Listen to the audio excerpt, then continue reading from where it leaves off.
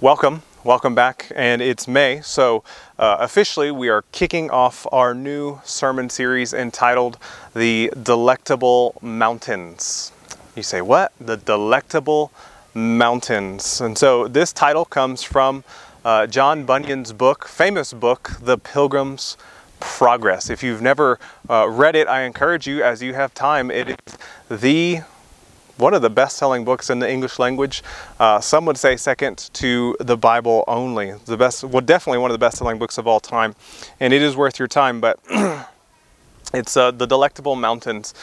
Throughout this is an allegory of the Christian life, where you have the main character, Christian, going from the city of destruction to the celestial city. And on the way, Bunyan employs a number of metaphors, striking metaphors for different realities. One of them, or two of them actually, would be the Palace Beautiful and the Delectable Mountains. The Palace Beautiful and the Delectable Mountains. And so we have the Palace Beautiful is the first metaphor he uses for the church. For the church. The second one he uses comes later in the book. And so Christian has just escaped from the giant despair. He has escaped from really wanting to commit suicide. It's a heavy scene in the book. And he makes his way, ultimately, to the Delectable Mountains, where he finds some measure of rest and relief. So it's a really fascinating book. But what strikes me is this is how Bunyan conceived of and described the Church of the Lord Jesus Christ. Now, let me ask you, how would you describe it? If you were asked right now, how would you describe the church? What words, what descriptors would you use? I have a feeling that it would not be these, perhaps, that are popular in our culture. Maybe you, as a follower of Christ, would now very much, yes. But just think of our wider culture, even those within the church, amongst Christians. How is the church described? Delectable? A beautiful palace? A place of rest? Refreshment? Encouragement? No. We tend to hear much worse descriptors, unfortunately, in our day. So what we wanted to do in this series, and this time when we're unable to gather, and dare I say, maybe can I voice what I think maybe is on the minds of many. Actually, I'm sure it's on the minds of many, because I've heard it kind of hinted at. And I just want to express, I think, out loud what many are thinking or experiencing. And maybe, so in this unique time when we're unable to gather, and here's what I want to say, what many people are thinking is part of you perhaps likes not gathering. Part of you perhaps has enjoyed the experience of not having to gather with the body. And so what I wanted to do today and in the coming weeks is really to look at the book, to look at the Bible, to see God's Word and how He describes His people, how He portrays His people. What is their composition? What is their makeup? What is their nature? And by the grace of God, to stir, to help cultivate in you a longing to want to gather again, to want to see how is it that this people can be so conceived as a beautiful palace. And that as we see that this is a place that saints throughout the ages, as they've gathered together, they have found nourishment for their souls, strength to press on, hope to endure, and great and beautiful things in their lives have manifested through the gathering of the church. That's what we want to see. What did they see? Help us to see it again, anew, afresh. And so here's what we're going to do this week. We're going to begin with a brief overview of the whole Bible, of how this theme of God's people is introduced and developed throughout the whole time. It's super important. I'll need a lot of grace and help from the Lord to do this well in one sermon. Beginning next week, what we're going to do is build on this sermon. And we're going to take different titles, different pictures from the Bible, that the Lord and under the Holy Spirit uses to describe the people of God, these different titles applied to God's people. We're going to open those up week by week and meditate on them. So next week for Mother's Day is going to be the Bride of Christ. So we're going to look at that title, The Bride of Christ, the church as the bride of Christ. And so that's where we're going. Let's pray. We got a lot of ground to cover. Let's pray. Father, I do ask that you would help me to speak clearly, help me to speak truthfully, help me to speak with full conviction and belief in your word that it is able to accomplish that for which it is sent. Father, I pray that as those who hear it, whether it be those who hear me over the internet today, whether it be those who hear me as they play it back, whether it be those who hear me even in passing as there are people walking on the trail, I pray that your word, the beauty of what you do in a sinful people to make us beautiful, may that beautiful gospel message, our hope made available in Christ, may that go forth to all who hear. And may we see there is great encouragement, there is great forgiveness offered through this message. And so help us, we pray, and may you bless the preaching of your word wherever it is being preached, across these islands, across the nation, and across the world. In Jesus' name, amen. All right, so here's your big idea. I'm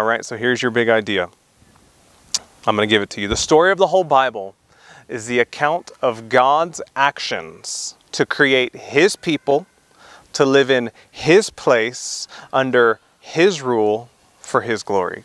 That's it. That's the big idea. So, I'll say it again. The story of the whole Bible is the account of God's actions. It's the account of God's working, his actions, to create his people, to live in his place under his rule for his glory. That's really a summary of the whole Bible from beginning to end. God forming a people to be with him under his rule for his glory. That's it. Everything else is fleshing out the details. So let's get started. I have two broad points that we'll use to package this, and then we'll close it out with some practical implications and theological implications. So point number one, Adam, Abraham, and the assembly of God. That's point number one. That's the broad. We're kind of working Old Testament, if you need to know. Adam, Abraham, and the assembly of God. And so we're going to trace this theme of people and just flesh it throughout. There's a lot I'm going to leave left unsaid. Again, it's one sermon. Maybe you're like, oh, he should have said this, or oh, I wish he would have brought this in. Yes, I know, but I have one sermon, so I'm going to hit the broad brush strokes. For some of you, this will be building on what we've discussed before. Some of you, it'll be brand new. And so here we go. Adam, we have to go back to the beginning. And the reason this is important is because there is a school of thought that I think is inaccurate. There is a school of thought in Christendom that teaches there are two peoples of God. That there are two peoples of God, two distinct plans of God for redemption, and ultimately two end-time plans, two end-time results that will one day come back together. But one of the distinctives of this teaching, and it was actually how I was brought up, it's how I was schooled, it's where my formal training is in. It's actually formally titled dispensationalism.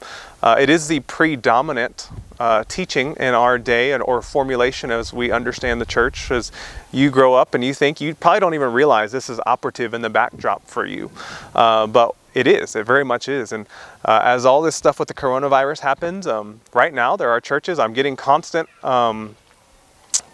invitations for prophecy conferences. They want to see, what is God's timeline? Let's look at the end now. What is God doing in this? What does the coronavirus mean for the end of the world and the rapture? And what is God doing with Israel? And people are looking at the Jerusalem times. And what you got to understand is underneath all of these things is a paradigm that has not been the ruling paradigm for most of church history. I spoke a lot about this when we did our Revelation series, but that is operative underneath all of it. And one of the distinctives there is that Israel and the church, the New Testament church, composed of Gentiles and Jews, that Israel and the church are two distinct, entirely separate entities. And that creates a lot of confusion.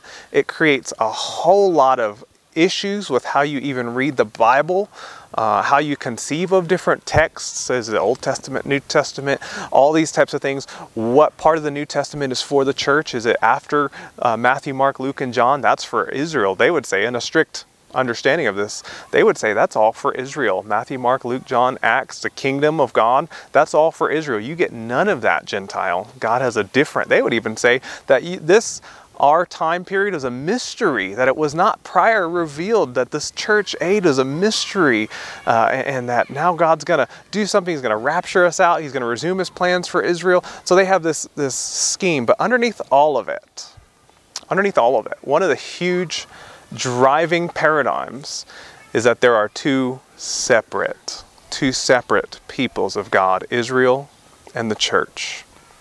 And what I want to do as we trace this out from Adam to Abraham, what I want to do is really take aim at that and show from Scripture, and in the weeks to come as well, that there is really only and always will be one people of God. There is one people of God. And that is clear from the Old Testament to the New. You'll see some surprising things in our time together, like the church perhaps was not born at Pentecost. I'll defend that. I'll stake it and I'll defend it briefly. But you'll see this. The church did not begin at Pentecost.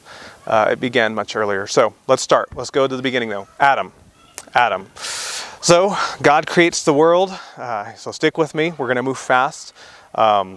God creates the world. The Bible opens with the creating scenes. In the beginning, God creates the heavens and the earth. He creates the earth, this place, and then he forms his people. He forms Adam and Eve, the heads of the human race, his image bearers. Genesis 1, 26 to 28. In the image of God, he created them, male and female. He creates them and he places them in his place. And what's that place? It's a garden in the east. The garden of what? The Garden of Eden. We all know this story. And then it says Genesis 1:28. So I hope you have your Bibles. We're going to be flipping around. Genesis 1:28. We're going to be in Exodus a little bit, Deuteronomy, Hebrews. We're going to jam. Genesis 1:28. God blessed them, and God said to them, "Be fruitful and multiply and fill the earth and subdue it and have dominion over the fish of the sea and over the birds of the heavens and over every living thing that moves on the earth." And so he creates them as his image bearers, which means in a sense, I won't flesh this all out in this sermon, I've done it elsewhere. In a sense, they were created to reflect his glory and to rule the world the way God would rule in his kingship, his world. And so he creates his image bearers and he tells them to be fruitful and multiply and fill the earth. And so he gives them this mandate.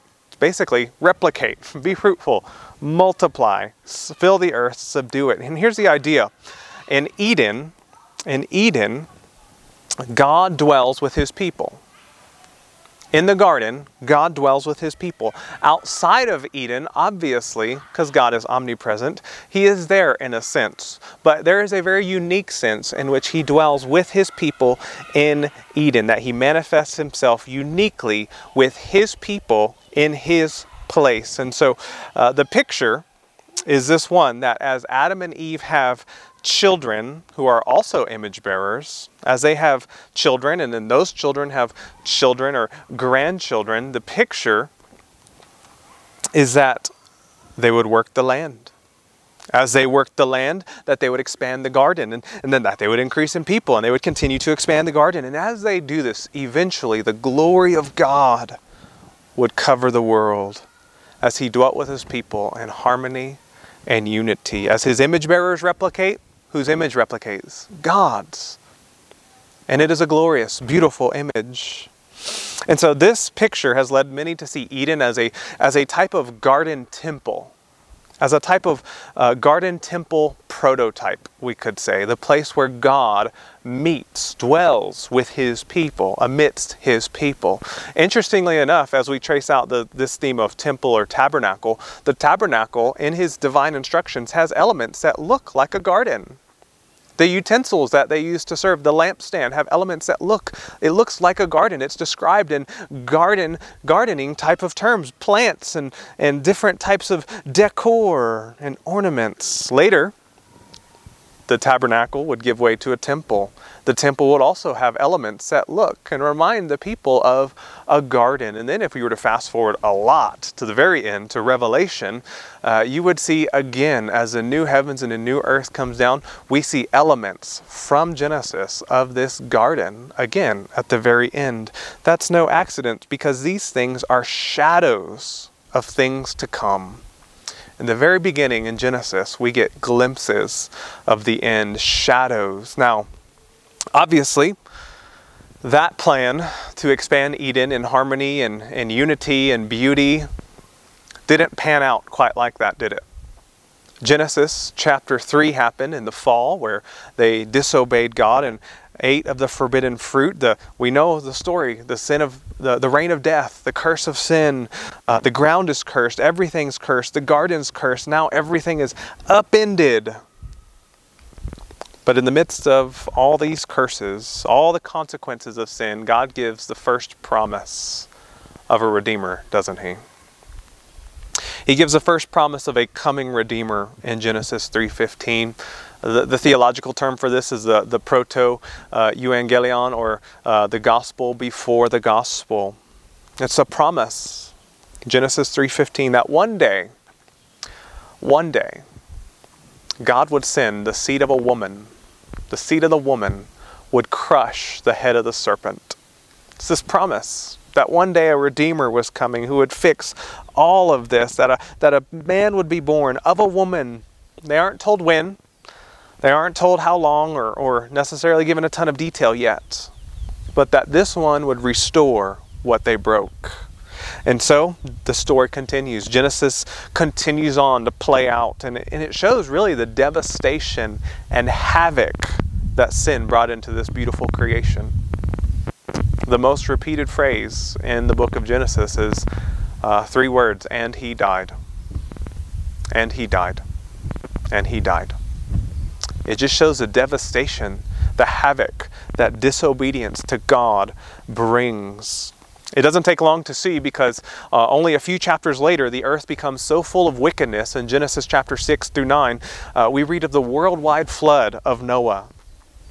That cute children's story that has all these happy animals going into a boat. That's actually about worldwide destruction and judgment, where only a few people are spared. It's a devastating story, actually, of God's judgment and the horrors of sin. And so we see that only a few chapters later, Genesis chapter 6 to 9.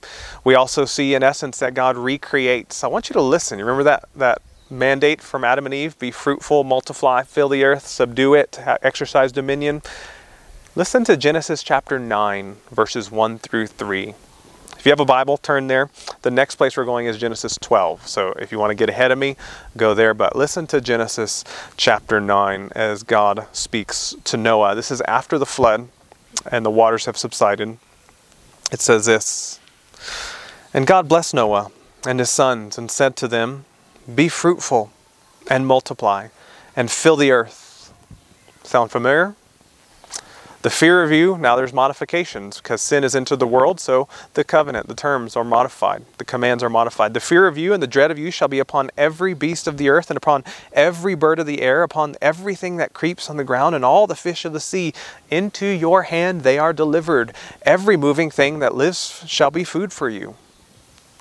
And as I gave you the plants, I give you everything." And he goes on to talk about some more stipulations. Verse 7, though, I want us to jump ahead. "And you be fruitful and multiply. Increase greatly on the earth and multiply in it." God couldn't be clearer. He repeated that command several times. He's telling Noah, this is a recreation story after sin. He's telling Noah, continue the mission. Be fruitful, multiply, fill the earth with my glory. It's a type of starting over. And again, things go bad real fast, don't they? Noah and his sons multiply. They do. The people multiply. But they don't fill the earth. They don't spread out, do they? They actually congregate. in defiance, in rebellion, in opposition to God's explicit command. They congregate and they build the Tower of Babel. And we see that Table of Nations come where they build the Tower of Babel, and God judges them by separating them. He confounds their languages and drives them apart. He makes it impossible for them to stay together. It's a fascinating account. You should check it out. And so we see another act of judgment. So things, though the situation looked bleak, though it looked dark and bleak, man, judgment. Okay, recreation, Noah, judgment. Man, another one, judgment, the Tower of Babel. Things look very bleak. But God's plan of redemption, unbeknownst to them, was well underway. Which brings us to Genesis chapter 12, verses 1 through 3. This is a hugely massive, important scripture. This Genesis 12, you need to highlight it. You need to bracket it in your Bibles. You need to highlight it. You need to learn what it says and what it means, because really everything that happens after this, everything, including the New Testament, Jesus, all of it flows from this promise. So let's read it. Genesis 12, 1 through 3. Now the Lord said to Abram, "Go from your country and your kindred and your father's house to the land that I will show you, and I will make of you a great nation, and I will bless you and make your name great so that you will be a blessing. I will bless those who bless you, and him who dishonors you I will curse, and in you all the families of the earth shall be blessed." Now this is huge. Why is this huge? Because these are the first words that God spoke to mankind since Noah. Since Noah. The first words that we have explicitly since Noah. And about 400 years have passed since then. And some of his first words are the promise to redeem and bless the nations. Isn't that beautiful? Some of his first words, not his first actions, his first words. And his first words are the promise to redeem and bless every nation. Every nation. We can also see the significance of this because the story time drastically slows down. Once we get to Genesis 12, the narrative time slows compared to the rest of it. Even most of the Bible doesn't see this type of flowing of story time at this rapid pace. On low estimates, for example, what am I talking about? Think about it. Genesis 1 through 11 represents over 2,000 years of history on the low estimates. 2,000 years of history. Genesis chapter 1 to Genesis chapter 11. Just think of how much is crammed in there of world history. And then he gets to Abraham and slows way down, never to pick up that type of pace again in any single book. And so this is hugely significant because the Bible's zooming in. He's calling our attention to something really important that happens here. And there's 3 elements to this promise. 3 elements to God's promise to Abraham. Land, seed, and blessing. Worldwide blessing. Land, seed, and blessing. We're looking at seed right now. We'll have to talk about land another time. I spoke about that some in Revelation, but right now we're zooming in on seed, the promise of seed, of offspring. I'll make of you a great nation, he says. And so we see this promise of a seed, that God's purpose is to form, or we could say reform, this people, to reform a people. And so after this promise, the Bible continues, and it traces this promise from Abraham to Isaac to Jacob, who would have 12 sons. One of those sons, before the 12 is completed, what we call Joseph. We see the story of Joseph, and God uses a famine to move his people to Egypt, where he sends them to Egypt. That sets up the stage for part 2 in the book of Exodus. Isn't this an incredible story? It's mind-blowing. God uses a famine to move his people where he needs them to be. I wonder what God is doing with the coronavirus. I wonder what movements he's doing. Undoubtedly, he's doing something.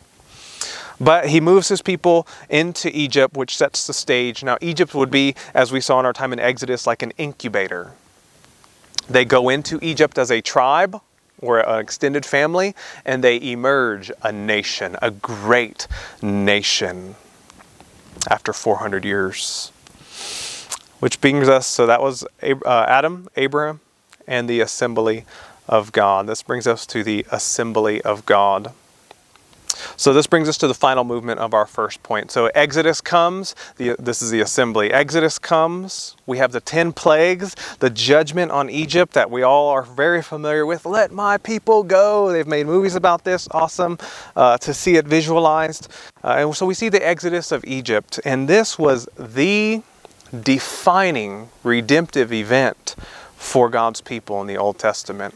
If you were a Jew before the time of Christ, if you're an Israelite before the time of Christ, and there's no cross, what do they look back to? They look back to the Exodus. That is their defining redemptive event in the history of Israel. It is where ultimately in Passover, they remember the final plague that set them free from slavery and where God called his people out of Egypt. It's just massively huge movement of God in history and time. But it's not a standalone event. As important as it is, it's not a standalone event. God calls them out of Egypt from slavery, but where does he take them to? Think about this. We all know about what he did in Egypt to Pharaoh.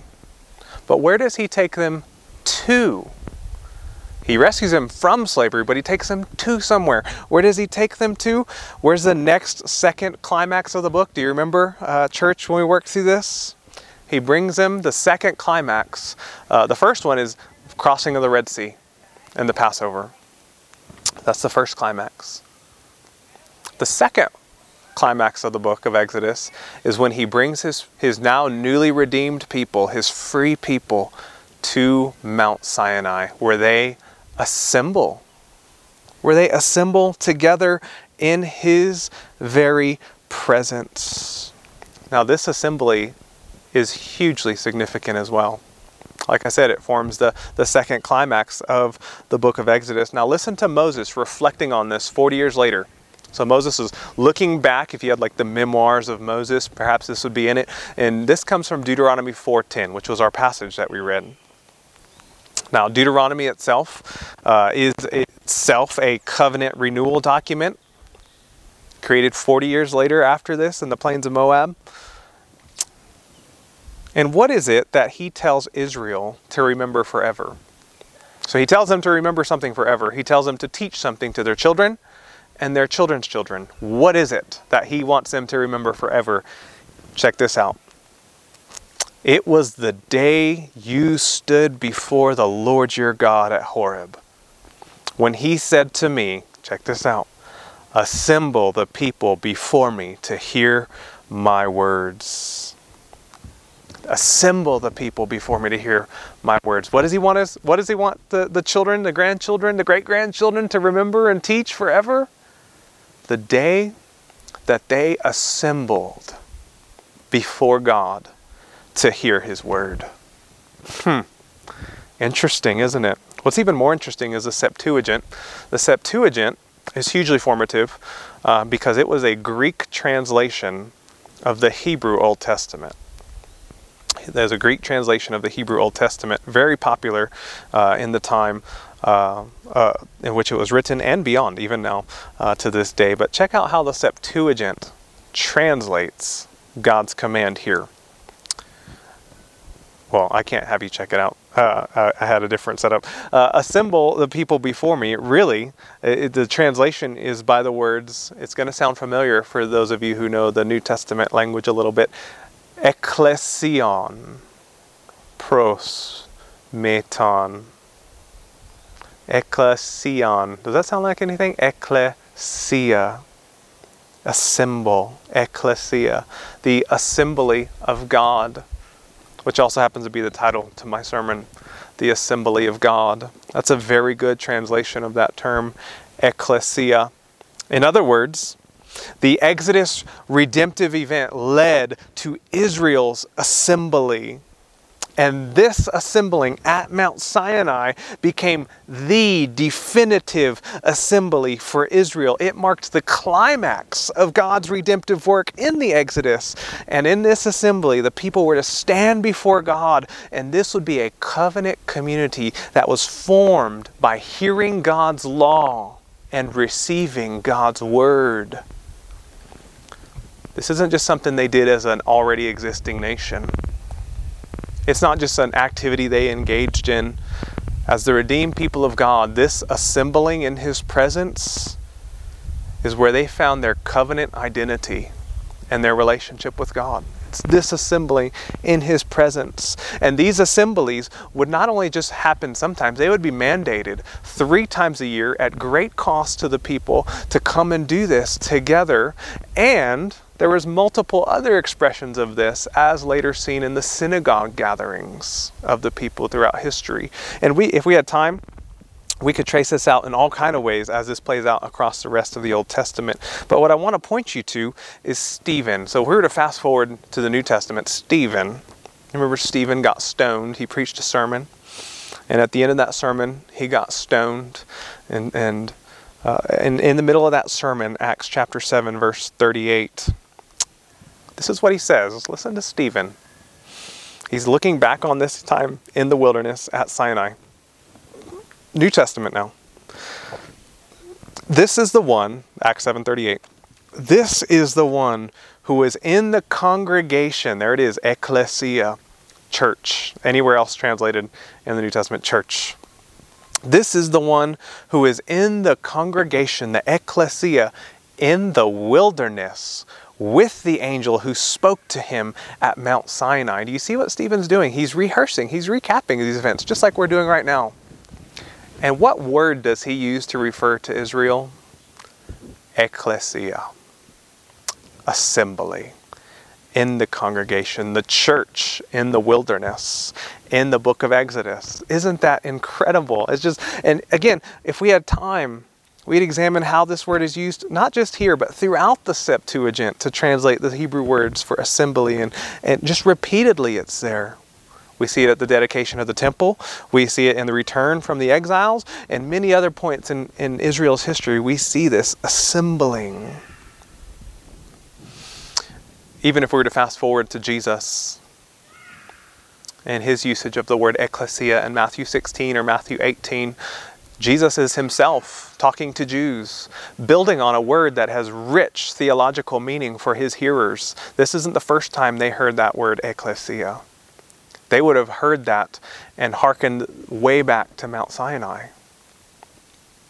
And so it becomes clear that the Old Testament usage of the word ecclesia, the Old Testament background, is just pregnant with meaning for His people.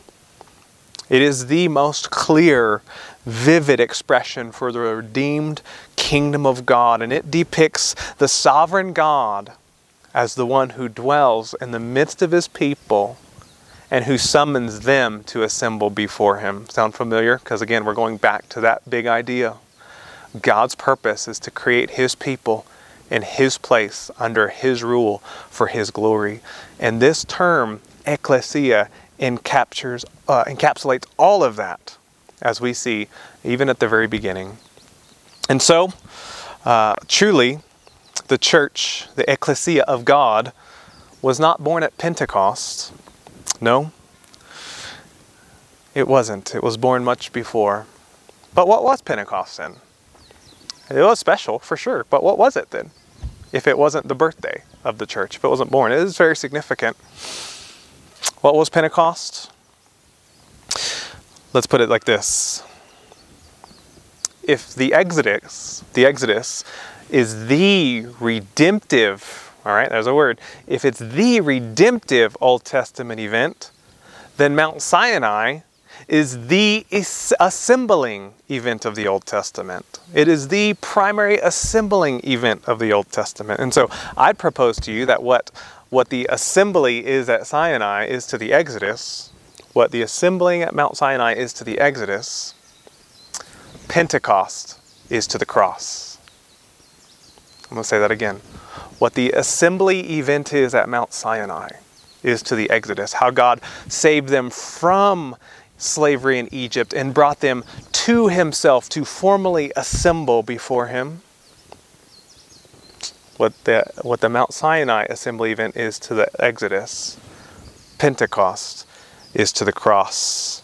It serves as an empowering moment for the assembling the assembled people of God. It serves as a defining covenant community where God's people are formally instituted, commissioned, and sent out finally to go and accomplish God's purposes, to be fruitful, multiply, and fill the earth and subdue it and exercise dominion as we see the Holy Spirit come in power upon His newly redeemed, freed covenant community and commissions them and empowers them to go out to every corner of the globe. It's an incredible event.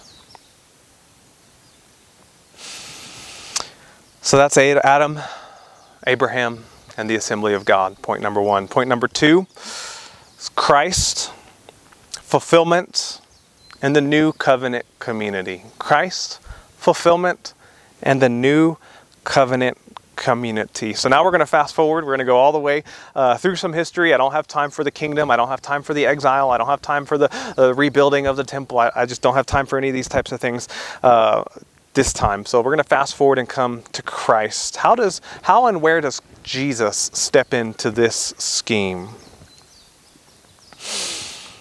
Well, let's go back to Genesis chapter 12. You don't have to literally go back there, but recall your mind back there to God's covenant with Abraham to make His name great, to bless all the families of the earth through His offspring. Now, this was not ultimately referring to Israel as a nation. The promise to bless all the families of the earth through the offspring of Abraham is not ultimately referring to Israel as a nation. It was ultimately referring to one descendant of Abraham. Just one, ultimately. Not the nation, just one. Who is that? Jesus Christ. Ultimately, that's how God would bless all the families of the earth through Jesus Christ. Here, Galatians 3:16. Now, New Testament, Paul's letter, Galatians 3:16. Now, the promises, this is Paul himself, grow up a very devout Jew, highly trained, highly skilled in the word. Galatians 3:16. Now the promises were made to Abraham and to his offspring.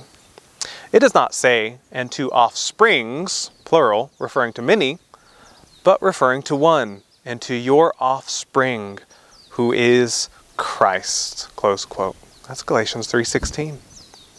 And so the Holy Spirit inspired perspective of the New Testament is that Jesus is the true Israel of God.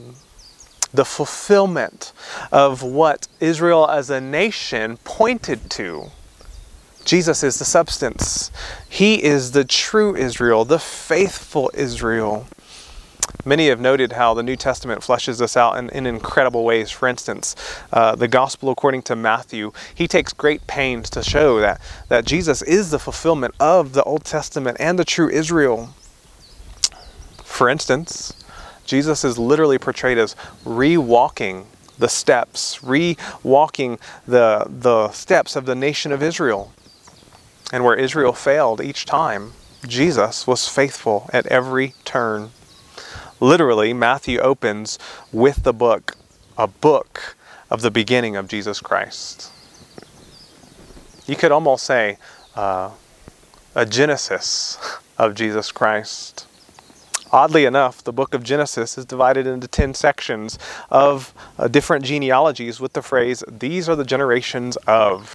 And that's exactly how Matthew begins. These are the generations, these are the beginnings of Jesus Christ. And this is the first clue that Matthew sees what Jesus is doing as continuity with Genesis, with God's purposes in the book of Genesis as the beginning of a new nation of Israel. He goes on in Matthew's gospel and he displays his life as a retracing the Exodus. Soon after Jesus is born, we see his family flees to Egypt to escape a king who issues an order to kill all the young baby boys in his region, just like where?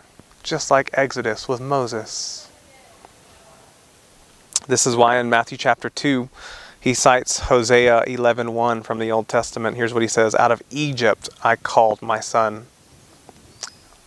Hosea was talking about the nation of Israel, but Matthew is here applying it to the person of Jesus. Why?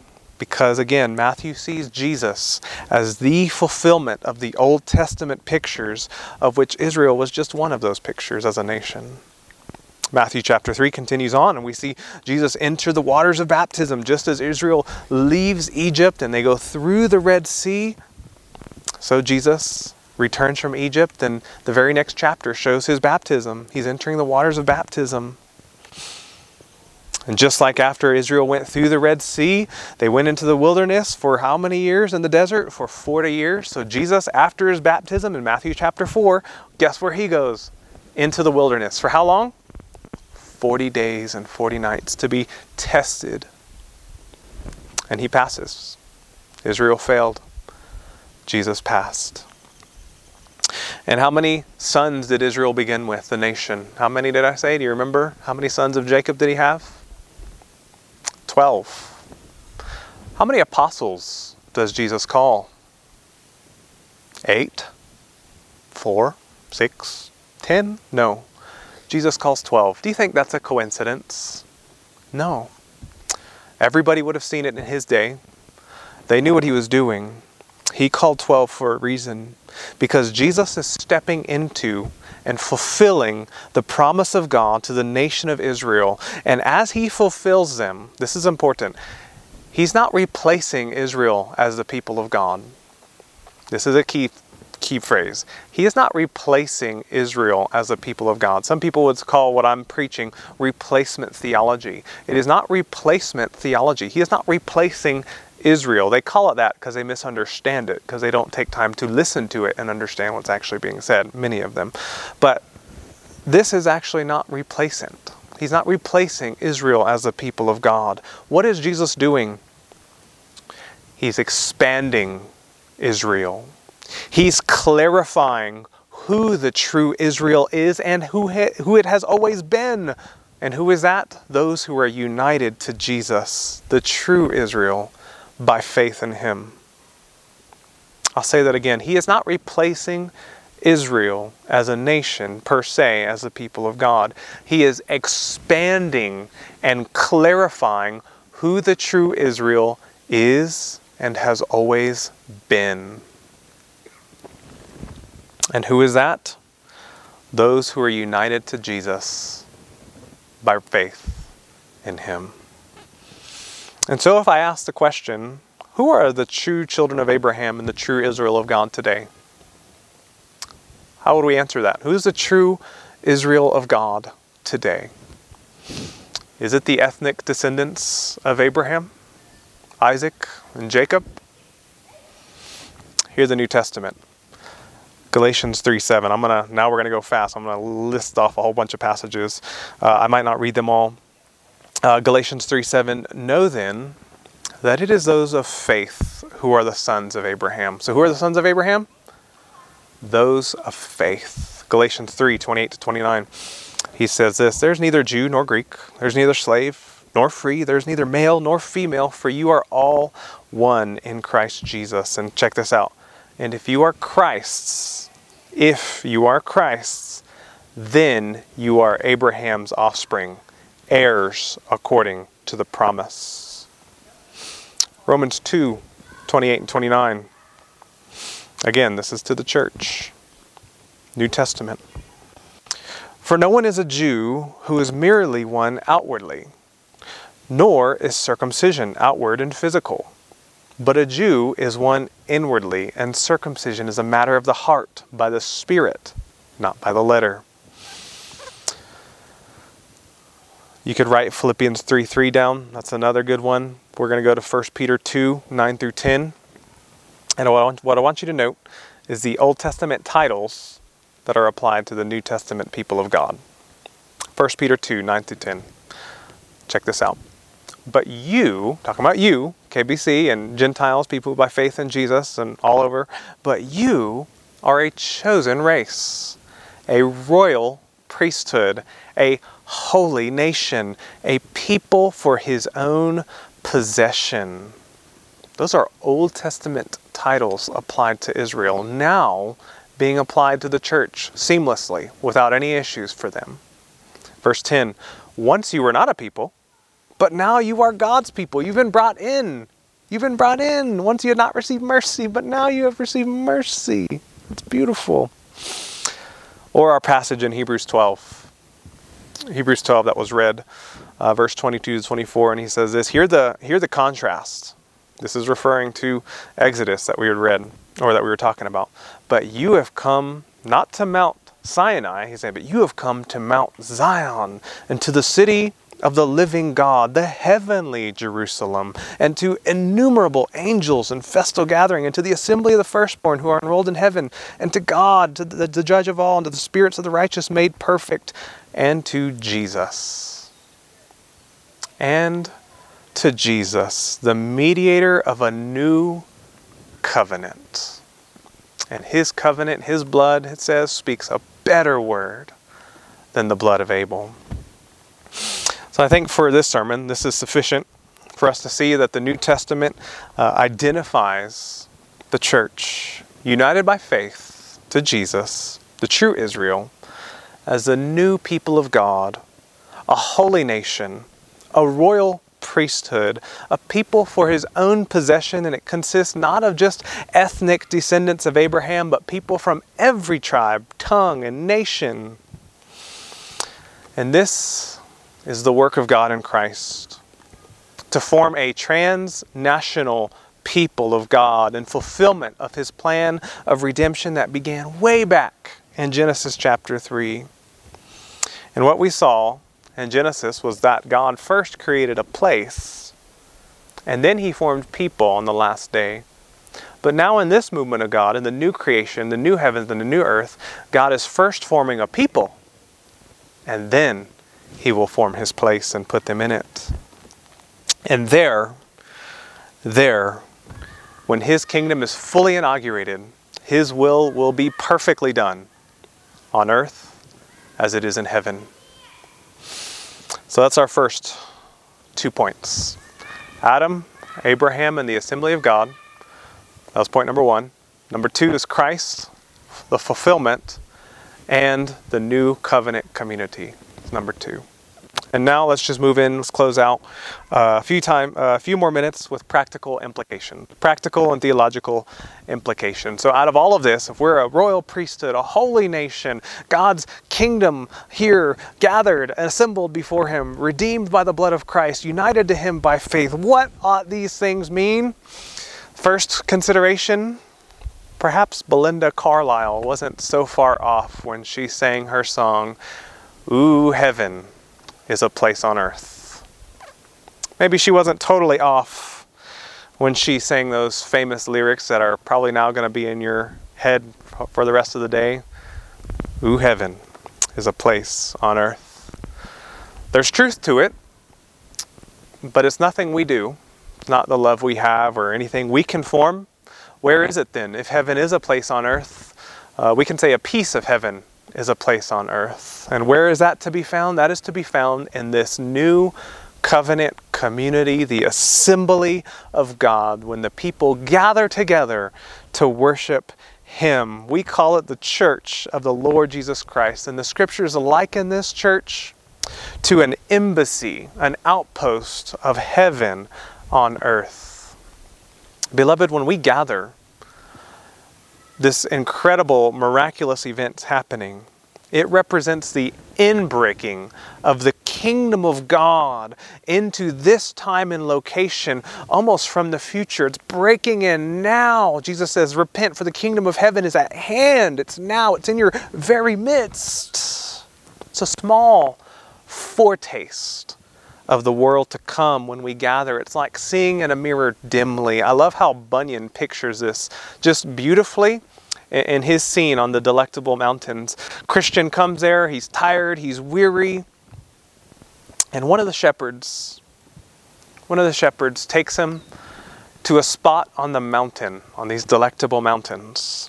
He takes him to a spot on the mountain, and with the help of a looking glass, he shows Christian, we would call this like binoculars.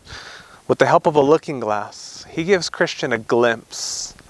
He says, from this spot, you can see the gates of the celestial city. And he gives Christian this looking glass, and Christian gets a glimpse. It's a shaky glimpse because he's still recovering from his past sin, his past failure. It's a dim, shaking glimpse, but he sees it, and it gives him hope and encouragement. Do you see what Bunyan's trying to portray here? It's beautiful that in the gathered church, when we gather through the ministry of the Word, this covenant community formed by the Word of God, when we gather through the ministry of the Word with the help of faithful shepherds and God's people, that God in a God-wrought, Holy Spirit-worked way, we get a glimpse, a small, albeit imperfect glimpse of the glories of the world to come. That's crazy.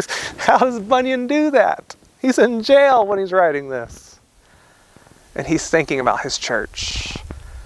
And when he can see heaven most clearly in this world is when he is with the gathered people of God. Here's what this means, that the more you know these people in the church, the more you love these people in the church, the better of a glimpse you get. That's a stunning, beautiful picture. The more you know the people of God, the more you love the people of God, the better of a glimpse you get of this. That's the first consideration. Heaven is a place on earth. Second one, as we gather in this new covenant community, this outpost of the kingdom of God on earth, this is hugely important, by the way, so listen very carefully. We see in this community, this is a place where the rulers of the earth have very limited authority. It's important for our day to remember, for any day, at all times. The rulers of earth in this gathered covenant community have very limited authority. Kings, presidents, governors, local authorities throughout history, like King Nebuchadnezzar of old or the Caesars of Rome, have all learned one way or another that their authority is limited when it concerns the people of God. Their authority is very limited. See, the church gathered is the place where the kingship and the supremacy of Jesus is seen most clearly as his people hear his words, cherish his promises, and obey his mandates, even at the cost of their jobs, their families, their retirements, and sometimes their lives. This covenant community is a place where the kings of the earth have very limited authority. Third consideration. I love this one. The singularity of God's people in the church, this one people of God in the church, points to the cross-cultural scope of our mission. This means that we should strive, Kahalui Baptist, to reflect the diversity of ethnicities in our church that we see in our community. What do I mean? Simply put, we should be a church for all peoples. We should be a church for all peoples who are brought to faith in Christ. Which means this isn't a church for local people only. This isn't a church for Japanese people only, or for Filipino people only, or for mainland transplants, or for whatever, where we section people off according to their cultural preferences and upbringing. No. This is a church for all peoples, all nations, all languages, because Christ is forming a people of every tribe and tongue and people and nation to praise, honor, and extol the name of Jesus forever and ever. And we should reflect this in our practices. We should reflect this more in our practices. What I mean is, there is no reason why two English-speaking churches in the same location should be separate, just because one is a different ethnicity. Let's say that again. There's no biblical reason why two English-speaking churches who meet in a very similar location should be separate just because of ethnicity. It defies the very unity that God's Holy Spirit is bringing about in his people. And so we want to reflect this as a church for all peoples. And what this also means is that if you're listening to this, wherever you're from, whatever your cultural upbringing is. You might be the furthest thing from an Israelite. Whatever your background is, that means Jesus loves you.